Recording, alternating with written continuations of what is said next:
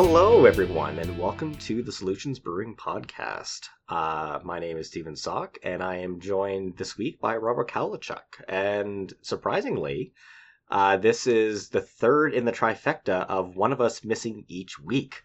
So Brendan couldn't be with us today, and that completes the kind of the perfect pairings of the last 3 weeks, because I had to miss 2 weeks ago, Rob had to miss last week, and now Brendan had to miss this week. So, yeah, crazy. Yeah, shit happens. Yeah, shit happens.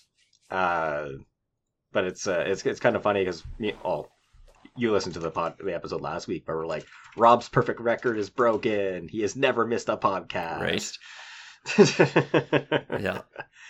Yeah. I still did the editing too.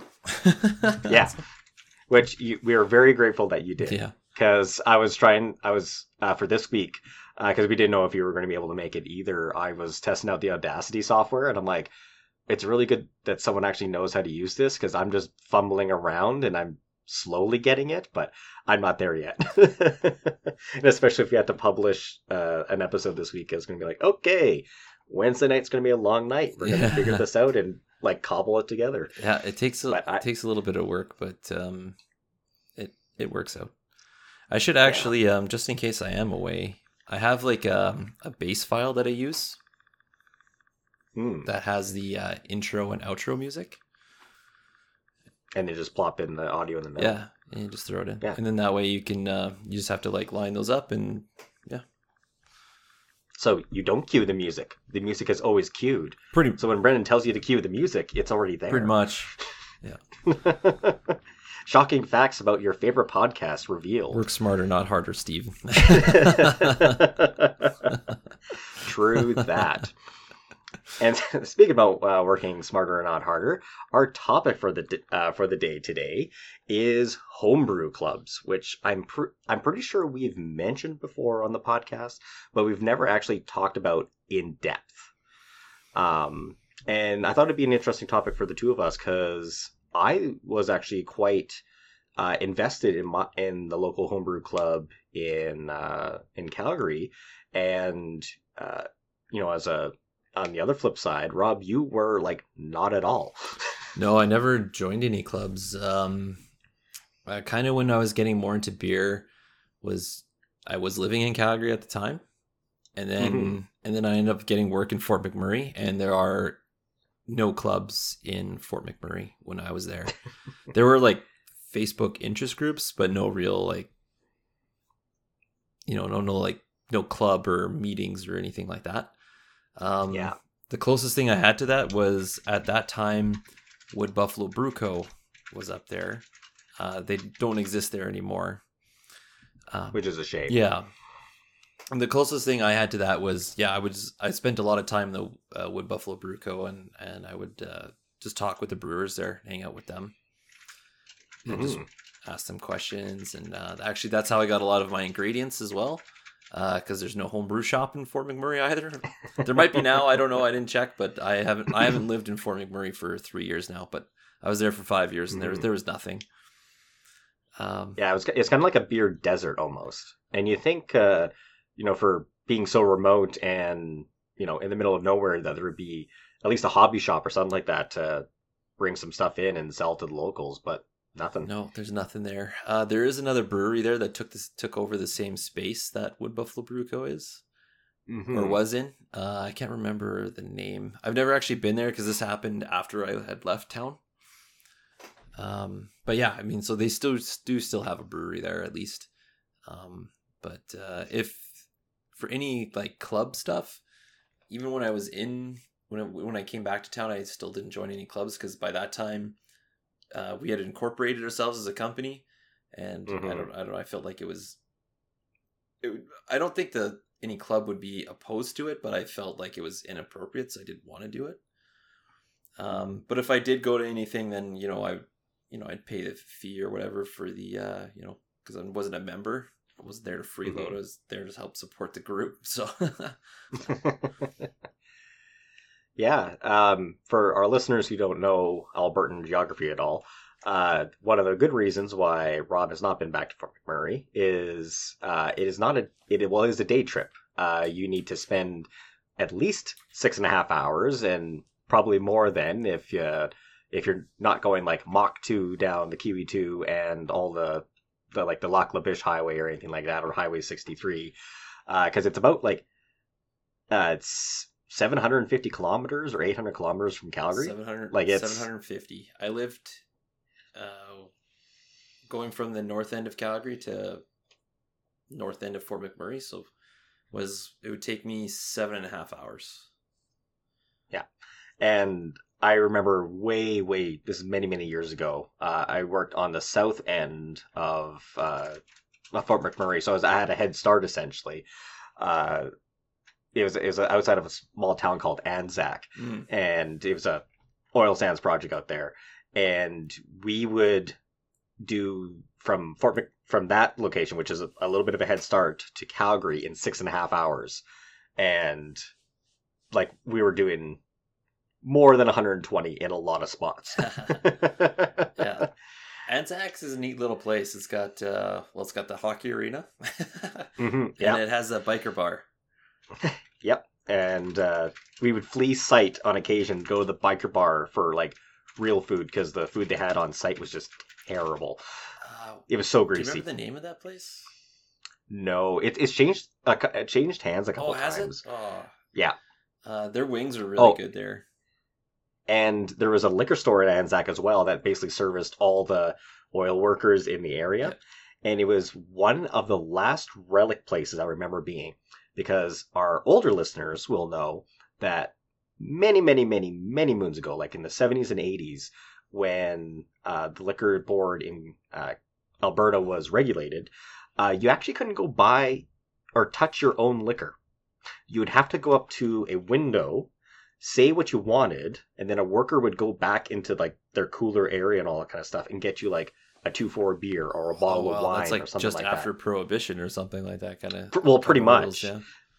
But yeah, you couldn't go into a store and pick up a 6-pack or pick up a 12-pack or anything like that and go out. And so when the market was deregulated, private liquor stores, that kind of all went away. But Anzac was one of the few places that still had that. And I remember going in there and just being like shocked, because I'd never seen it in my life. At the time I was in my early 20s. So like that had been, I had heard tales of it, but this place still had it because it was in the middle of nowhere.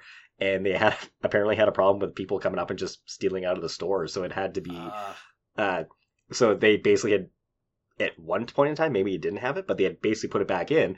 You went up to the counter that was all kind of fenced off. You couldn't, because you could see the liquor, but you couldn't touch it. And then you'd say, "Yeah, I want a 2-4 of this, a 6-pack of that, and a 6-pack of that," and they go and get it. Huh. Crazy. But anyways, yes, a little tangent.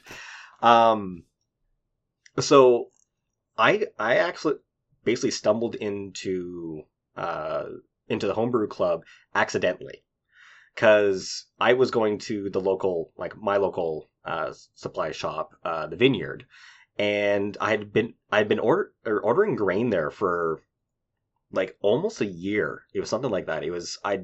Because I'd started like late 2016 or something like that was when me and Brendan had started, and it was almost like 2017 2018 when, after one of the many times I'd stop by and grabbing stuff, one of the guys asked me, he's like, "Are you a yeast wrangler?" And I was like, "No, I have no idea what that is." And he's like, "Oh, it's the homebrew club."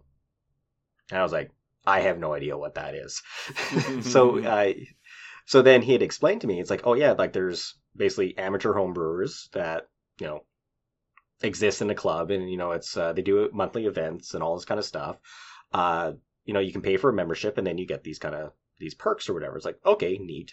And one of the big things was 10% off your grain bill.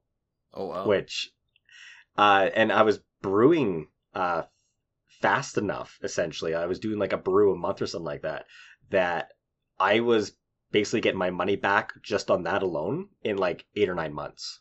Because it was like $35 or something like that for a membership. and I was getting that back just in grain costs alone. And uh, so then afterwards, like I actually started going to a few of the meetings and all that kind of stuff, and it was interesting because the Yeast Wranglers in YYC is actually one of the biggest homebrew clubs in Canada. Yep. For amateurs. Like it's actually fairly large. Yep. The next biggest one, like I think, is in either BC, and then there's a big one in outside of Toronto. Calgary. Not in Toronto. Calgary puts on one of the biggest homebrew competitions in the nation as well. Yeah, and like it reflects it.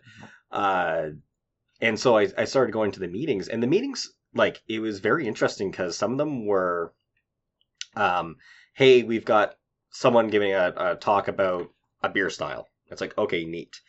And then other times, like I remember one, it was one of the yeast companies, Escarpment Labs, which is actually a fairly large company outside of the east of Canada that does yeast and yeast development. And they had come to Calgary, and we'd gone to one of the local breweries, and they were like, yeah, we're going to talk about, this was actually, I remember this one. It was when Quebec came out as a yeast, which was the Scandinavian yeast, and again, North American markets hadn't known it for all. So they came out, did a huge presentation on it, and then gave everyone a sample of the yeast. They're like, hey, this is enough to inoculate one 5-gallon batch, and then it's like you can cultivate it if you want, but like, here, try it out, sort of thing. So it was very interesting to start because at that time, like, I don't, like, you read the internet and all that kind of stuff, but I kind of got invested. Like, I never got like super duper invested, like, joining the board or anything like that. But I went to a lot of the meetings, entered a bunch of their competitions, and then on their big like roundups, I entered beers for competition scoring. So yeah, like I still get, to this day, I still get their emails, even though I'm not a paying member anymore. But like I could still go, to the meetings and watch and all that kind of stuff. But unfortunately, I don't really have the time anymore. Yeah. Yeah. Yeah, that's pretty cool. I mean, I would have liked to have been in a club. It just didn't work out. Mm-hmm. So, like, I mean, obviously it wouldn't make sense to join a Calgary homebrew club when I was living in Fort McMurray, because I wouldn't have been able to go to any of the events or meetings or anything like that. But and it kind of thrives off of that in-personness. Like they've done, like, since the pandemic started, they've gone to an online virtual one. So they're trying to do like virtual tastings, like, hey, everyone, we're going to talk about this beer. So like, go grab a 4-pack and we can share, sort of thing. Or they're having guest speakers on, but it's like a big Google Meet meeting. And then, there's 50 to 60 people on it. And, sometimes people are talking and all this other stuff. And the chat it's kind of like chaos. So it really thrives like talking to people in person, unfortunately. Yeah. And drinking beer in person. Yeah, yeah. I've been seeing some posts from them, and they do some pretty cool stuff. And it would have been a neat way to learn of like new styles or new techniques too, because I had to learn everything by reading books or online articles. So there would definitely be advantages for that, and especially for finding new ingredients. Like when you have such a big group, like the Yeast Wranglers, like, there's always people who are so interested in it. They're out there, they take that extra effort to also go find new things and learn new things and then share with the group. Mm-hmm. Whereas it's hard to do on your own, right? Because you can only do so much. Yeah, and that's actually a really big thing is like the reason why I made my Goza is because I was at a Yeast Wrangler event, and it's funny because now Goza, it used to be considered a historical ale. It was like a relic that had survived German purity law and has been around forever, but it was a pretty minor beer because sours had fallen out of style and all that kind of stuff. Right. And I remember I made one because it was basically on the list of the beer judging stuff. it was at the bottom in the historical section, and it's like no one makes these anymore. Okay, like I'll make one. And sure enough, I made one, and I really, really liked it. And it had gotten amateurly judged as a part of a thing, and I had actually gotten decent marks on it. I got like 35s out of 50, which means the beer is pretty much on target, but it's not like the shining example of the sort of thing. Mm-hmm. And it really got me interested into it. So I started doing more and more experiments with it. And I remember another one. I've been trying to recreate this guy's thing ever since, and I haven't been able to do it yet. He made a toasted rice cream ale, which was very interesting because so a standard cream ale is just like Pilsner malt and 2-row or something like that. It's a very simple mixture, and then usually you add a bit of sugar to it to give it that a little bit of dryness or effervescence to it. And what this guy had done is he had taken like a pound or pound of something of like cooked. No, it wasn't cooked rice. It was like rice hulls, and he had browned the crap out of them in the oven. Like so they got that really dark, kind of caramel almost flavor. So he had done this, and then dumped it into the beer as part of the mashing step. And so he had this really nice roasted note that came through on it as basically a tertiary ingredient, because like you can put rice hulls into a beer. And it was so good that I'll try it about every 1 to 2 years, and I still won't get close. and I've asked him at back in the day at meetings, being like, how did you do it? And he's like, I just roasted rice and put it in. And I'm like, okay, what did you exactly do? And he's like, I wrote down step by step. Tried in my oven, scorched the crap out of rice one time. I like burned it, so I was like, oh, I'm not going to put that in. And it was just a regular cream ale. And a few other times it was too light. So by the time all the mashing had been done, that flavor was just lost. It was too light. So just like trying to find that like perfect roasting amount to get that flavor in, because it was really, really tasty. He had done it for Chinese New Year. And it turned out really good. But that's the thing, I would have never thought of that if I had never gone to the meeting and tasted his beer. Is this how you came up with the Dark Ritual? That's kind of how it started, because that's where my base Goza recipe came from, was that competition and then getting kind of hooked on it. The Dark Ritual later came with talking with other Rob and being like, this is pretty good. It needs a fruit addition though, and that's where we got adding watermelon to it, and then it's like, oh, that's amazing. Speaking of Dark Ritual, where's mine? Soon. The reason why I say that is I saw watermelon in store the other day when I was shopping, so it's finally back in stock. It's in season, and I plan, it's not this coming weekend because we're going to be at Beer Fest. Also plug, Edmonton Beer Fest. Be there or be square, because Solutions is going to be in the corner. That's right. But the weekend after, I've got a free day for the first time in like forever. So I'm borrowing the equipment. I'm doing a massive triple batch so that all of us can have Goza in like end of June. Perfect. The irony is, I don't know if I want to say this on the podcast. I guess I will. The irony is, that means this beer will potentially be ready when I begin my cancer treatments. So I know, great timing. I won't even be able to fucking drink it. Yeah, I was going to say, we'll put it into the keg. We'll put it into your freezer downstairs, the temperature-controlled one. And when you're done your treatments and all that kind of stuff, then you can literally get your roommate to bring it upstairs for you, and you can pour yourself a nice glass. Yeah. I don't... Okay, anyways, just so people have some context, last week, what we were just talking... Well, I guess if I put it in the intro part, we were talking about I was in the hospital last week because I went there for some other issues, and they found cancer. So, yeah, kind of a surprise. Yes, it was very surprised, especially since I'm totally 100% healthy otherwise.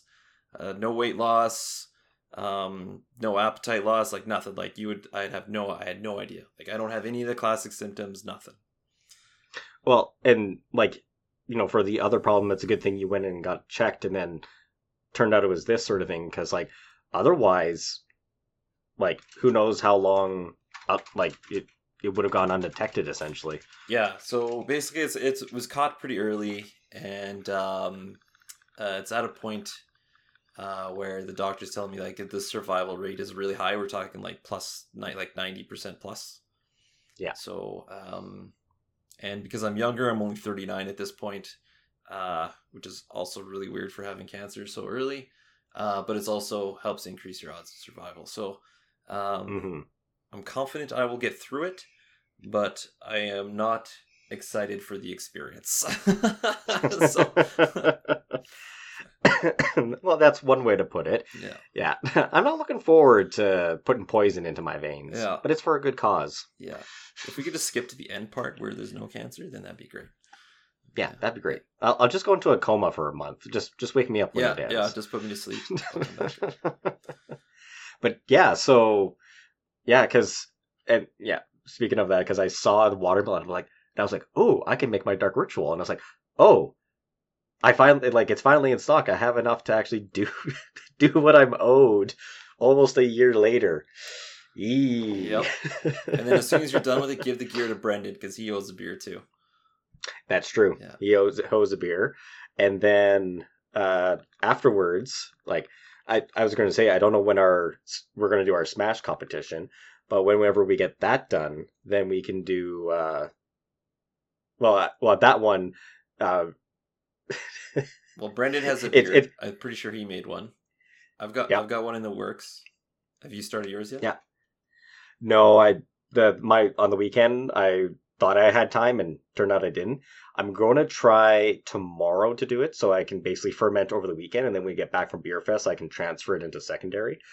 Well, I guess I'm going to have to do it before you start your treatment. And not that we're hoping for this, but we're hoping you lose, then you have to make us a beer. But in the context, I'm going to blame you guys for sabotage because while I was in the hospital on the weekend, these guys transferred the beer over for me from primary to secondary. So if it's all fucked up, I'm going to blame these guys. It tasted good, so I don't think it's going to be good as mine. That's all I'm saying. Well, you have an unfair advantage now because you know what mine is. So I'd already locked my recipe and all that kind of stuff, so I wasn't going to change it anyways. Anywho, back to the topic of homebrew clubs. So it was I would say homebrew clubs are actually fairly useful. Because they can connect you with like-minded people and like-minded resources. There's actually one thing I used very sparingly, but there's actually a buy and sell on the Yeast Wranglers website. So every once in a while, a guy would hey, I bought a pound of hops a year ago. Turns out I'm not using them. Anyone want to basically give me a 6-pack of homebrew for the remaining of this package? And someone would buy it, or someone was getting out of homebrewing big time, so they had all these fermenters and all these carboys, and be like, hey, I've got 5 of each, who wants them, sort of thing. And then a new homebrewer would be like, oh, that's perfect, I'll grab them, sort of thing. So it was a good networking, and especially in Calgary, a lot of the home brewers that were very good and very involved with the club have moved on to professional brewing, which is very interesting. Yep. The most significant one I can think of is Cabin Brewing. I'm trying to remember, his name was Mark or Mike or something like that. Well, Jonas was the one from Wild Rose. I'm trying to remember the. Actually, I'm going to look him up real quick on Cabin's website. Because he was actually fairly involved in the homebrew club and is now. There we go, Cabin story. It wasn't Jonas. It was Darren. Yeah, Darren Sayers. So he was homebrew president or something along the lines of that for quite a while.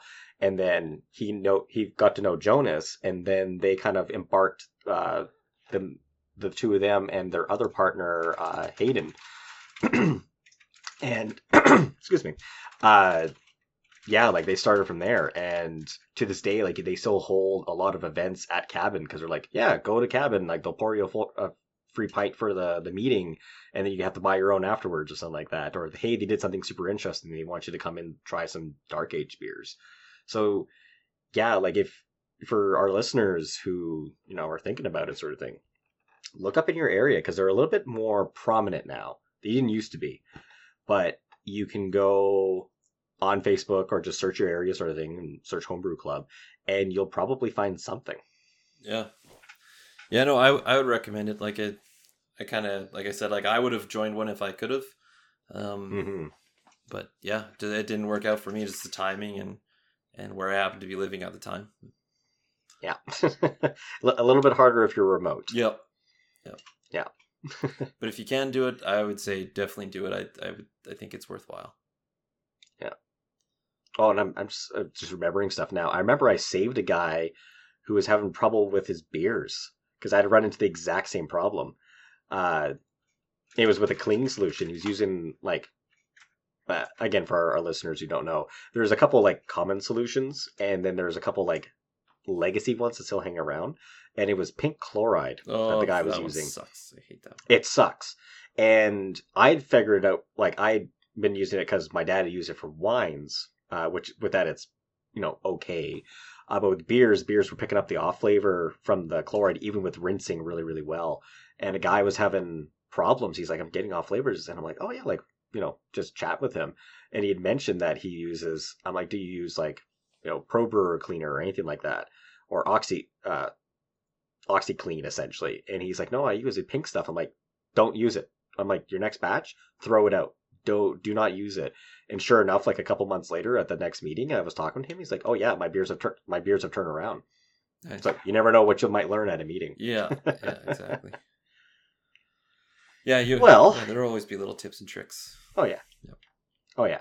And that's the thing, like you can search the internet for that, but you never know what you'll find just offhandedly talking with someone. Cool.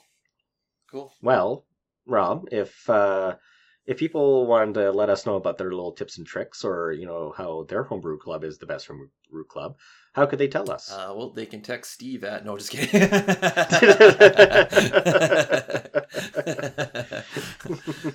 They can go to our website, solutionsbrewing.com. We have a contact us page there, which sends us an email. If that works for you, or you can just send us a direct email, no problems at solutionsbrewing.com. And we're also available on Instagram and Facebook at Solutions Brewing Co. So. And because we've got 3 more mentions of it, you can also find us on Twitter at Solutions Brew 1 exclamation or something. I don't know. See, you can't even promoting it. Doesn't even know. I'll give you. I'll help you here. It's at Solutions Brew 1. There we go. Yeah. Okay, because I was trying to do it last week on the thing, and I screwed it up again. But I'm like, because it was mentioned, that it's like Groundhog Day. There's still 6 more weeks of Twitter mention. So we've got 3 left.